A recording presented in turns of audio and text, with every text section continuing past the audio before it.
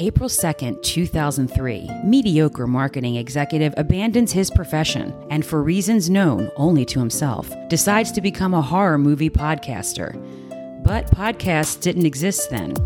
This young man held tight in an undisclosed cave for several years, reflecting upon his childhood horror favorites, recording all his detailed thoughts in a massive binder. He has now emerged and is ready to talk. Except he waited too long, and now the world is saturated with horror podcasts. How will he stack up against the rest? You decide. Hey everybody, thank you for tuning in to our first ever podcast, our premiere episode. Hey, it's good to see you after, 19 years? Well, why thank you. Yeah. Sorry I never sent out the search party or anything. Well, I guess I'll let that slide. I was having too much fun in the cave writing down all my horror childhood favorites, which might sound familiar from that promo. But anyway, I do have with me that famous binder. This binder has been with me in the cave since 2003, and there's a little bit of moss on there, stalactite leakage, stalactites drip, it happens, some bat dung, but it's corona-free bat dung, that's what matters, corona and that whole bat thing. So anyway, this binder features just outstanding notes of all my horror faves. Folks, listen, when I was in 7th grade, my friends would ask if I was ready for the dance, if I was ready for this party, that party. I'd ask them if they'd seen Friday the 13th Part 3.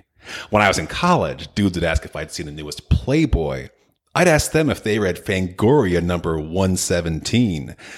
That should tell you all you need to know about me and my credentials for being the host of this fine program. So for the next half hour, forget all your troubles and just focus on what I'm saying because it's awesome. Right here is all that matters right now.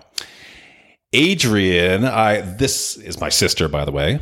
Oh, well, thanks for finally introducing me. I was wondering when that was going to happen. Yeah, well, we used to have this band teacher in high school who said something at start of band. What? Band? Who? Yeah.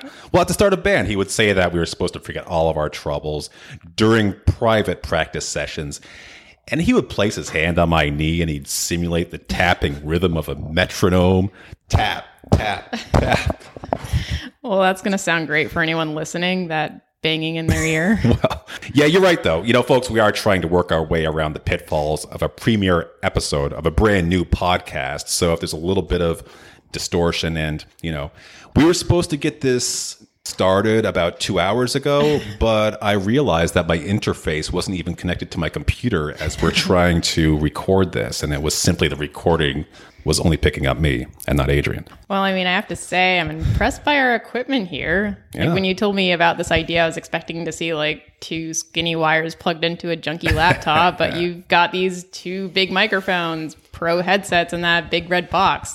Like, there's more equipment here than desk space. Yeah, well, speaking of that, I was so confused when trying to figure out what the hell kind of podcast equipment to buy. I'm looking at Best Buy, I'm looking at Staples, and when it comes to podcast stuff, there's no recognizable name brand, at least that I can recognize, that I could go with and feel comfortable using. Like, Sony, JVC, Bose, Sharp. Where's all those brands that have been around for ages? Everything is like this weird stuff, like Blue Yeti or Newer or Rode Hard, Neat, Silverback. What is this shit?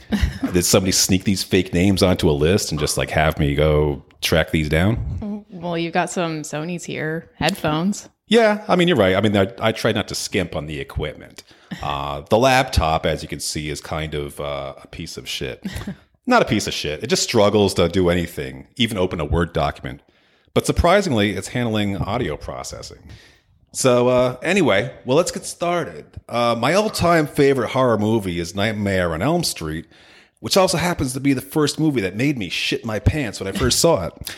Adrienne wasn't even born yet when it was made. She only got to experience one brief year of the prolific 80s horror movie heyday, 1989. Strangely, she has no memory of that. It was a notable, albeit sad, year for horror, as by 1990, it felt like the world slammed shut on quality horror movies and just moved on. Yeah, so I'm not a fan of horror movies and all, and I don't really watch them, but I've been around people who do. I've seen many just from being at Ben's house and watching whatever he's watching, so I'm okay, but majority of... Nightmare on Elm Street did for me something that no movie ever did. By the age of 12 or 13, I was fully obsessed with horror, but the caveat was my parents, well, our parents, I should say. And this isn't something that you would even give a shit about, Adrienne. Not you, audience, but Adrienne. You would just want to watch your damn Disney movies. But our parents were dead set against me watching anything horror-related, let alone an R-rated movie. So I gleaned all I could from my friends recanting all of their horror viewings, and I lived vicariously through that. I had some kind of weird fascination with Freddy, and that's when my friends knew I had some kind of Asperger's or something. I'd always badger them to talk about the movie. And, listen, I was obsessed with finding the VHS case in the video store horror section just because that was the only way I could get any connection to the movie. I mean, seriously, any chance I had to go in a video store just to look at the case itself, no matter how many times I would do it, I would always take that opportunity. How fucked in the head is that? I mean, just seeing the picture of Heather Langenkamp laying in bed with the finger knives extended over her head. And, how about part 2? Oh, where you can actually see Freddy's face imposed against the side of the house, sticking his knives around the house. And, that was before I knew part 2 was shit. But the unknown was part of the romance. Not getting to see these movies, you wouldn't know how bad some of them actually were, in regard to part 2. There was some brilliant cover art back then also. And when you think about it, getting back to part 2 again, actually, that's the only shot where you can get a clear view of Freddy anywhere. I mean, certainly not even in the movies themselves in regard to the first couple. He's in the shadows usually, and he's presented in minimal light with minimal screen time. And the third, I guess you get to see him a little bit more. But, at that point, this was prior to 87. So 3 wasn't even, on my peak insanity of trying to see horror yet. And it wasn't just Nightmare on Elm Street series. It was all horror movies. This just happened to be my favorite. So there was no online back then, no options. And I certainly wasn't going to read the book, but I read the box. Okay, so if you couldn't watch it, then how the hell did you see it? Oh, wait, the pirate wires. You ran from the VCR downstairs to the TV in your room upstairs. Well, the pirate wires, that's actually a good guess. But no, for this particular one, first off, regarding the pirate wires, I was so hard up on seeing, horror movies. The only VCR in the house was on the main level in the living room. So I ran speaker wires from where the VCR terminals met the TV and threaded the wire up around the wooden supports on the wall in the open ceiling of the house, and eventually across all that stuff to my room upstairs. And that, you know what? Nobody knows what I'm talking about here. This, the house was sort of like a Cape Cod, if you will. But one side of the ceiling was wide open with some decorative beams and stuff. And then the other half of the upstairs was my room. You remember I used to toss the cat from the upstairs onto the furniture in the living room below, and I could usually aim well enough so that the couch would break as fall. But so anyway, you couldn't really see the wires because I made sure they were well integrated with the beams, and I would sneak downstairs, pop the tape that I secretly rented into the VCR, well after everybody's gone to bed, hit play on the VCR, run upstairs as quiet as I could, race the video signal up there to at least be quick enough to get up there before the coming attractions played. That was my big excitement, almost like being in a movie theater and not wanting to miss the attractions. So if you're younger and you're thinking, fuck that, wouldn't it just be easier to smuggle a VCR into your room? People forget this, but back in the mid 80s, if you wouldn't know this, but these things cost like $400 or $500 back then for a decent one. That's no bullshit. I mean, now it's like if you happen to have an old one in your attic, your basement, you can't get rid of it soon enough. I wonder you aren't chief engineer at Lawrence Berkeley by now. Because of my wire trick? Yeah. I bet you remember the first movie you ever watched like that. You bet your ass I do. Fright Night. Fright Night, yeah. That was a pretty handsome vampire in that. Oh, you remember that, huh? Yeah. Chris Sarandon, he wasn't he? I thought the prostitute was pretty cute. Not the one with the dark hair where the kid's looking out of his window with the binoculars and he sees her boobs. I'm talking about the one who arrives in a taxi with the blonde hair. So anyway, Nightmare on Elm Street wasn't trying to, fill its movie with eye candy, by the way. And I thought that was brilliant. Heather Langenkamp, she was okay looking, but nothing special. And there was only one other girl in the movie really featured, one of her other girlfriends who gets killed off pretty early, by the way. And Heather's delivery is kind of strange. I actually mistook her for a Valley girl because, everything she was saying is like that. But she had some great lines, though, in the movie. So she's on that, like, no-dose stuff. And by the 6th day of staying awake, she looks in the mirror and she's like, oh, I look like I'm 20. Meanwhile, she's 15 years old. There was some silly lines, too. You remember watching it and her parents have her at the station and, they're like, what do you mean you don't take murder seriously? And she's like, how can you say I don't take murder seriously? Anyway, see, this is great. I can point out all the things that I always wished I could have seen mentioned by the critics all these years. Now I can do it myself. Anyway, she's like from Illinois or something, so she obviously can't be a Valley girl unless that was a lightning fast study when she moved out there to do her career. Okay, well, so getting back to how did you see the movie? Things got a little off track there. I guess just a little bit, yeah. I was at a good friend's house with one of our mom's friends' kids, Mark, and one night I got to stay over at his house. So his mom was a MILF, and she was cool as shit, too. And she let Mark watch whatever he wanted, and she assumed that's how it worked for me. Little did she know how pissed Mom would be if she knew that I had watched that. So Mark had seen every movie in the horror section, and he knew I was a horror-starved son of a bitch, and he knew he was doing me a big favor when his mom gave the green light for us to watch whatever he wanted that night. I'll never forget it, though. He asked me what I wanted to rent. I couldn't believe it. And this was the nicest thing anybody has ever done for me, by the way. Seriously. Imagine walking down those long corridors of endless horror films, the hockey masks all lined up in one series, the Halloween series, jack-o'-lantern faces looking back at me, The Shining. Wow. I call them up now and I still say, remember back in 88 when we went to the video store? No, just kidding. I don't call them. I make a note of it, though, when I send them Christmas cards. He's a missionary now. Oh. Yeah, he was in El Salvador for 10 years. Crazy. So anyway, we figure out and know what we are watching that night, but we have to go back and bring his mom to the store because she had the money and the store account. She didn't want to wait for us, while we dicked around and picked out a movie. And her house was literally a 2-minute walk from the store. Mm-hmm. So talk about luxury, from my standpoint anyway. Talk about on demand. That was as close as you could get to it back then, living just a few footstep walk from the video store. So we go back and get her. Kathy was her name. And it's funny because my memory of this image, it feels like she was towering above Mark and I. But the reality was that she was, I don't know, maybe about 5'7". And, at 13, 14 years old, we probably weren't that much shorter than her. Maybe an inch or two, if that. But, that just illustrates the sense of authority that an adult in that position had as an effect on me. Maybe not so much other kids. Other kids don't give a shit about adults and treat them like dirt these days. But what was pretty funny also, I should mention this, is that when we were checking out at the cash register, Kathy asks the clerk who's bringing us up if he had seen the movie, just to get his opinion on it. That's just the kind of person she was. He would just always be talking to people. And the guy responds, he did this voice cracking response of me, as if to say, you really think I'm brave enough to watch this? The way he said that, me, his voice cracks so perfectly. And to this day, you might even recognize it. I occasionally try to channel him when I'm responding to people in a mock surprise. I wish I could do it as high-pitched as him, but unfortunately my voice is pretty deep.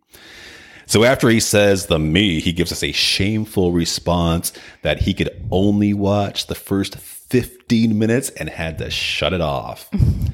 So Kathy and Mark and I later concluded that his estimation of 15 minutes into the movie would have landed at right around the point. Do you remember where Tina gets lifted off the bed while being slashed by an invisible killer and used like a bloody paintbrush to decorate the walls and ceiling all red? Right. So, yeah, the store clerk was, he's probably like 25. He wasn't even a teenager yet, though he sounded like one. But apparently, this guy, we all thought it was pretty funny that guy couldn't get past that part. Okay, so you saw it at Mark's house, and apparently it was everything you had ever dreamed it would be. It was all that and more. I just could not believe what I was watching. And little did I know, it would prove to be life-changing. I was just talking about this in between takes. I thought, I literally had to turn away from the screen. I was hoping that Mark wouldn't see this. It was the first real horror movie that I had ever seen, and it really got the best of me. I'd seen other stuff on TV, but they were edited for television type stuff, and it was nowhere near hardcore type of things, maybe like Dracula in 1979. Somehow it occurred to me that in my teen years, I thought about this movie day after day, and I thought about it every day for like probably a year after I saw it. I'd wake up in the morning and I would wait until I got on the bus. You remember we had that hour ride to school. And, here's the scenario. Every morning I would replay it. And the whole thing in my mind, like it was a movie reel. And I would just be dumbfounded by it.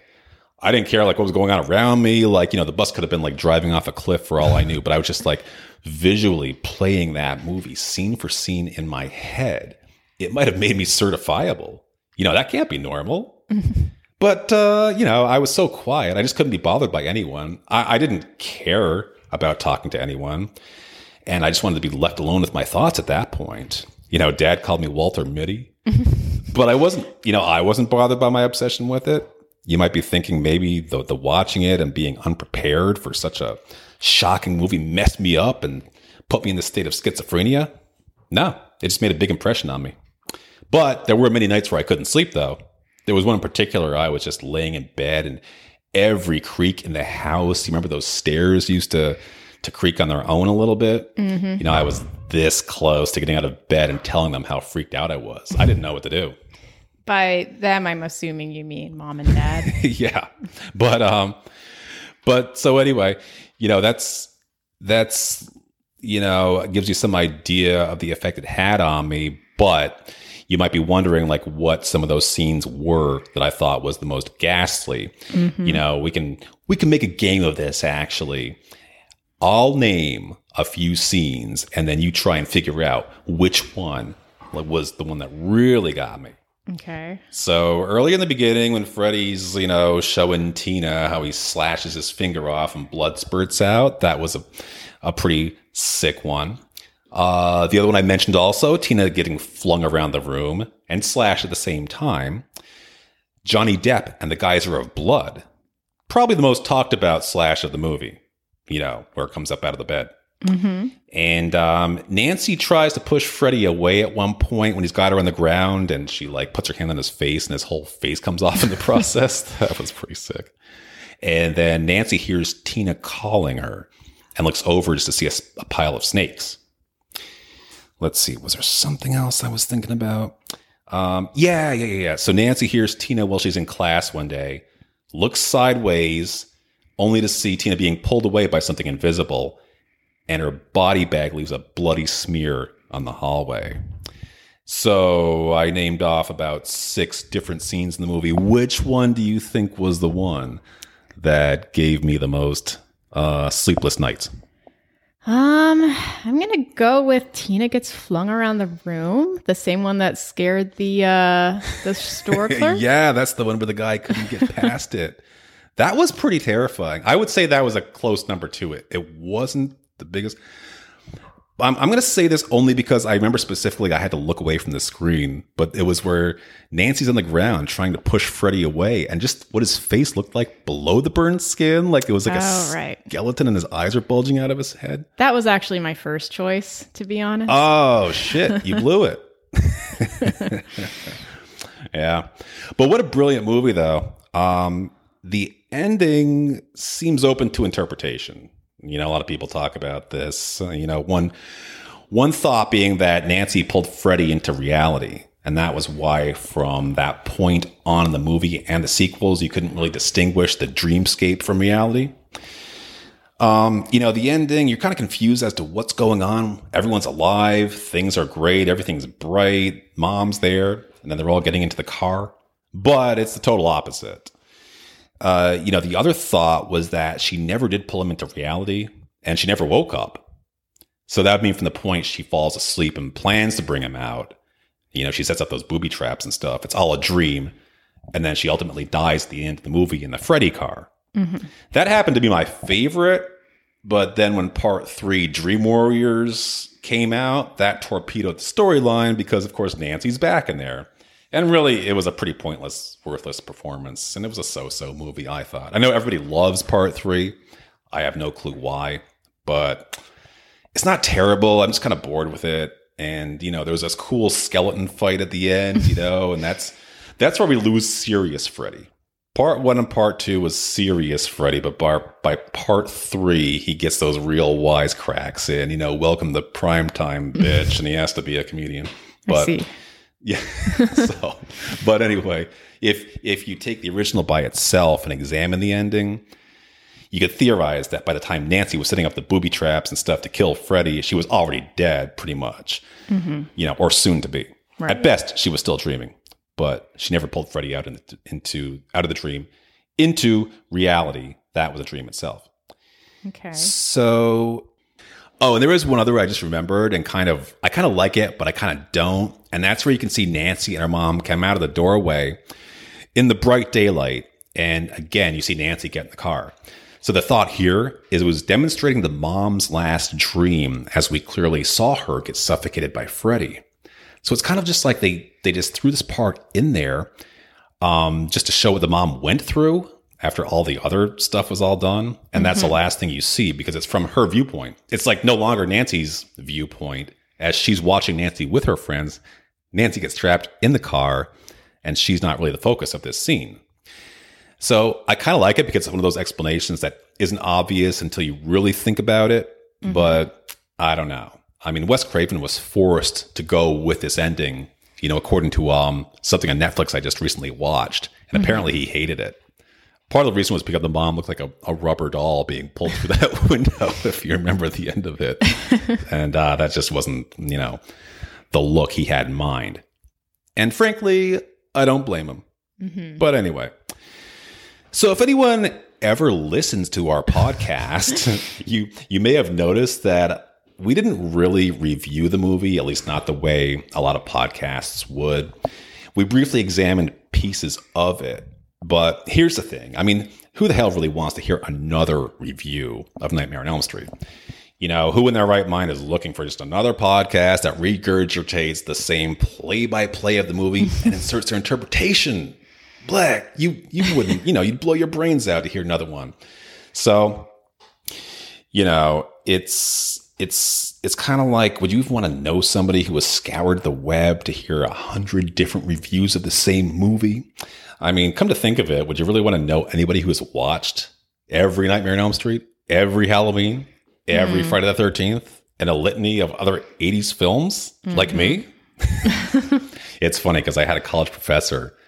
It was, what kind of class? It was like a rhetorics class. And he asked that question. I didn't even know what made him bring this up. That's like the only thing I remember from the course. And I'm just like sitting there laughing because, of course, by then I had watched all those movies. But anyway, I think so. My take on it, I just think it's interesting to hear how the movie affected somebody personally. And, it won't be my standard formula every week, but the idea, here it is that we're grouping horror movies into two different categories. There are the ones that everybody knows, like this one we're just talking about. And then there's more obscure shit or lesser known stuff that will go, some kind of a loose play-by-play review. Anything like this one or the other big three, by that I mean Halloween, Friday the 13th, you don't really need a review. If we're being honest, they didn't need it back then either. Just one review was enough. That tells you the whole movie right there. Give me a good Janet Maslin or a good Siskel and Ebert review. That's all we're really talking about. And, Ebert, he actually liked the movie, and rightfully so. But this is common, and it's well-known horror stuff. And for me, it's like I'm all about the connection to the movie that myself or maybe somebody else, even you, Adrienne, might have had with it. And just, the review part, I think for the most part can be minimal. For ones maybe that are like really a little bit more obscure, New Year's Evil, maybe The Sentinel, Basket Case, It's Alive. Maybe review a little bit more of those and some ancillary stuff too. But, that's it in a nutshell. Oh, and we'll probably be talking about some random bullshit at the end. Maybe you want to listen to that. Maybe not. Speaking of random bullshit, there's one of these Charmin bears. There's some commercials I can watch and some like I get triggered for some reason. And it can be just the way somebody says something, or it can be like something on the screen that annoys me. These Charmin commercials. One was just on earlier before you came over. You know what I'm talking about? Those animated bears for the Charmin commercials. You know what I'm talking about? Yeah. So do you know how they're always like trying to shove their asses in your face? Like they get off the toilet and they want you to see how there's like no toilet paper stuck. Did you ever think about that and realize like what they're actually saying? That's some great advertising. I mean, they're really showing you that there's no pieces of shit with toilet paper stuck to their ass. Like that's what they're trying to convey. And that's what the toilet paper is all about.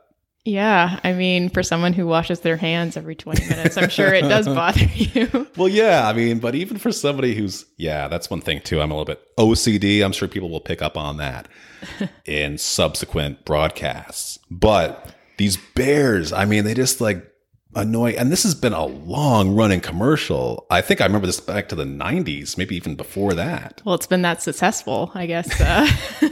People keep buying the toilet paper. See, that's my fault for even bringing it up and like, even giving them some airtime here. People will be seeking them out now. On my show. Yeah.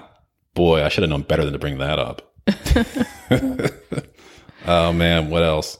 Oh, you know what I was watching after work on Friday? What was that? Death Wish 3. Oh, do you remember that one? Kind of, yeah. So Adrienne loves this movie.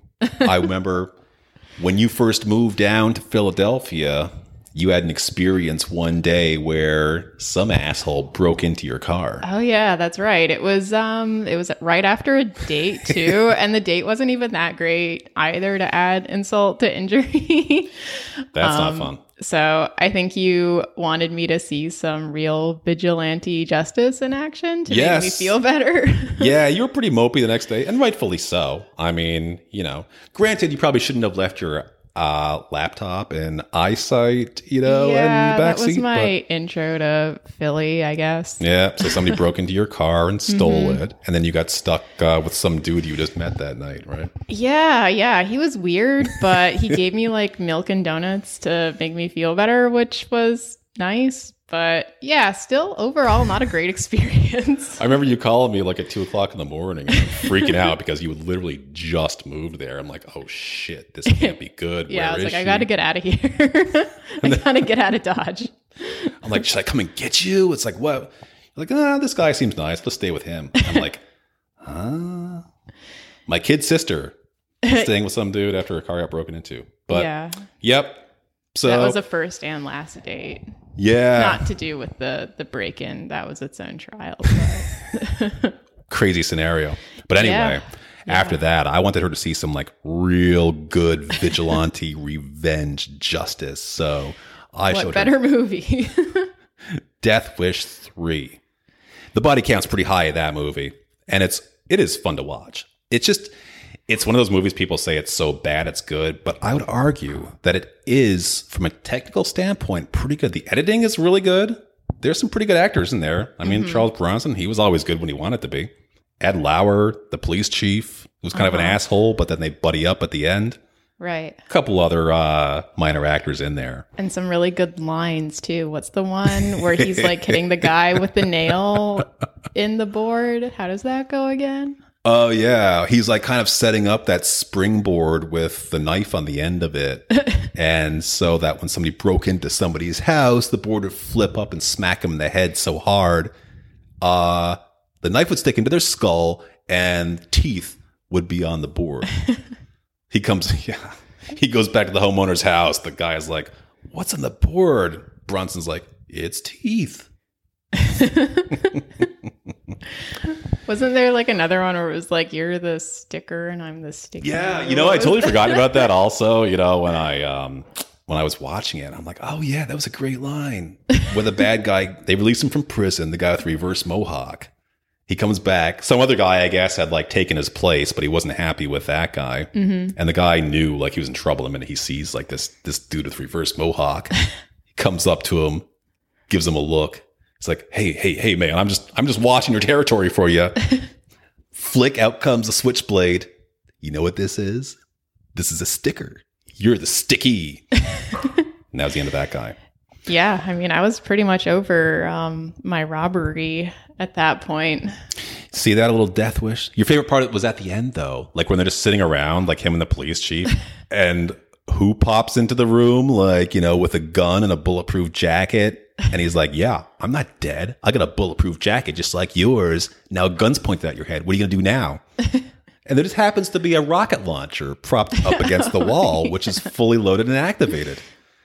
And what does Bronson do? Just like, shrugs his shoulders, picks it up, aims at the guy, and boom, the guy is propelled through a brick wall 10 stories up in the air. Well, there you go. There's a bonus recap for this, the first run of the podcast. There you go. You get a mini review also of Death Wish 3 and Another Connection. So what more could you want? So anyway, I guess that's it for our first broadcast. We hope there's many more. Thank you for listening to today's episode of Not Your Average Horror Show. Remember, defend your addictions, legal ones, that is. And leave a comment for us if you wish. Over. Thank you for listening to today's episode of Not Your Average Horror Show. As always, today's episode was brought to you by a big endowment from the Alliance to Fight the Perception that Introverts are Stuck-Up Assholes.